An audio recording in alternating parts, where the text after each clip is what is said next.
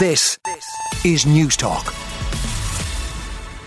And we'll begin with the Irish Times. We've heard of this growing criticism over the Texas police response to the mass shooting. The Irish Times: grieving families pay tribute in Texas as questions grow around police response. Of course, the question is, how did police officers stay outside a school building for an hour while inside this shooter was killing children and teachers for 60 minutes in a classroom?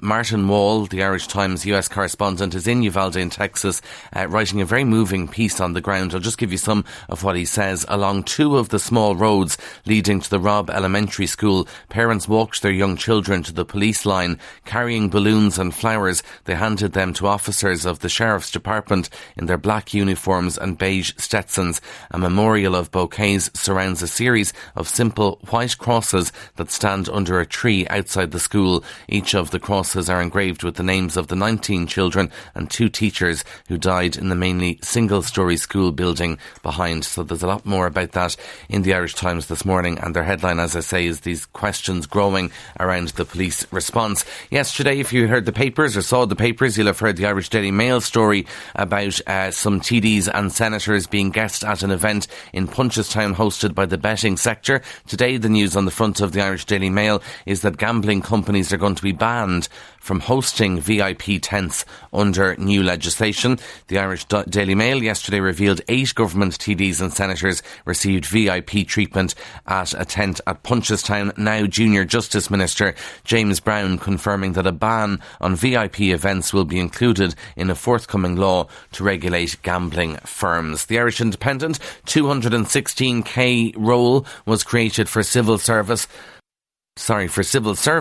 on secondment. Of course, this follows on from all of the controversy regarding Tony Holohan's planned secondment to Trinity College. Now the Irish Independent says an academic role was specifically created for a former Secretary-General at the Department of Education to go on secondment while still being paid his salary of €215,998. The government is arranging for former leading civil servants to work in academic positions until they get to retirement. And Sean O'Foley is seconded to Maynooth University, working at enhancing public policy and projects consistent with the National Public Health Reform Agenda. So that's on the front of the Irish Independent, as is a story that councils are going to be given 400 grand each to renovate old convents, banks, post offices and cinemas under a new government scheme aimed at addressing the scourge of derelict buildings in rural towns and villages. Councils are also being told to canvass the opinions of local community groups and activists on what they'd like to see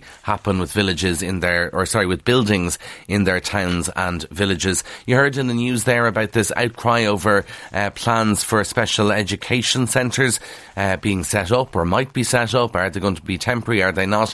That's the front of the Irish Examiner. Outcry over plans for special centres. A government plan to send children with additional needs to special education centres is unconstitutional, according to a leading children's rights lawyer. The plan, confirmed by Minister Josepha Madigan, has been called into question by a fierce reaction from advocates for children with special educational needs, and children rights lawyer Gareth Noble said the plan won't wash legally or morally. Adam Harris, who's CEO of As I Am, the leading autism awareness charity, he'll be on News Talk Breakfast this morning to give his views on that. Irish Daily Mirror: Dwyer appeal boost fury. Graham Dwyer can appeal his murder conviction, with the news branded a horror story for his victim's family. His bid to gain freedom boosted yesterday as the state withdrew its challenge to a ruling on key mobile phone evidence. The Irish Daily Star: watch your house. That's EU or the EU wants to go after the Kinahan assets. The Irish Sun has quite a tabloid story, in fairness to them. Football star Andy Carroll photographed passed out with a blonde after a day of partying 2 weeks before his wedding to TV's Billy Mucklow, and apparently those images going viral on social media. Inside the Daily Telegraph this morning, Barbie is launching its first transgender doll to highlight the importance of acceptance at every age. Toy giant Mattel is designing the doll in the image of Laverne Laverne Cox, who is a big actor in Orange is the New Black. And now, as we say, Barbie branding there, and they say they couldn't be more excited about the new product to highlight the importance of inclusion and acceptance at every age by having a transgender Barbie. Staying with, I suppose, gender issues in the Times of London, obviously Wimbledon is coming up next month, and Wimbledon getting rid of Miss and Mrs. Before the names of female winners to match the men's boards. So to give you an example here, Novak Djokovic won last year and he was put up on the winners board as N. Djokovic. However, last year's winner Ashley Barty was on the board as Miss A. Barty. So now they're getting rid of Miss and Mrs., which I think a lot of people will like. Big reports this morning all about the Late Late Show turning 60 tonight in the Irish Sun. Ryan Tubridy says it's quite remarkable that the Late Late Show will turn 60 tonight, and he's promising a party atmosphere on the show tonight to celebrate the 60th anniversary.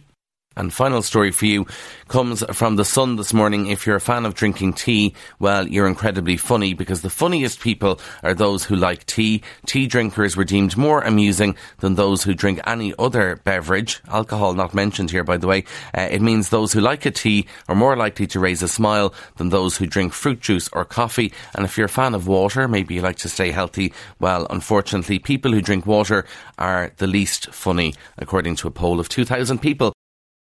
On 106 to 108 FM and newstalk.com. This is Newstalk.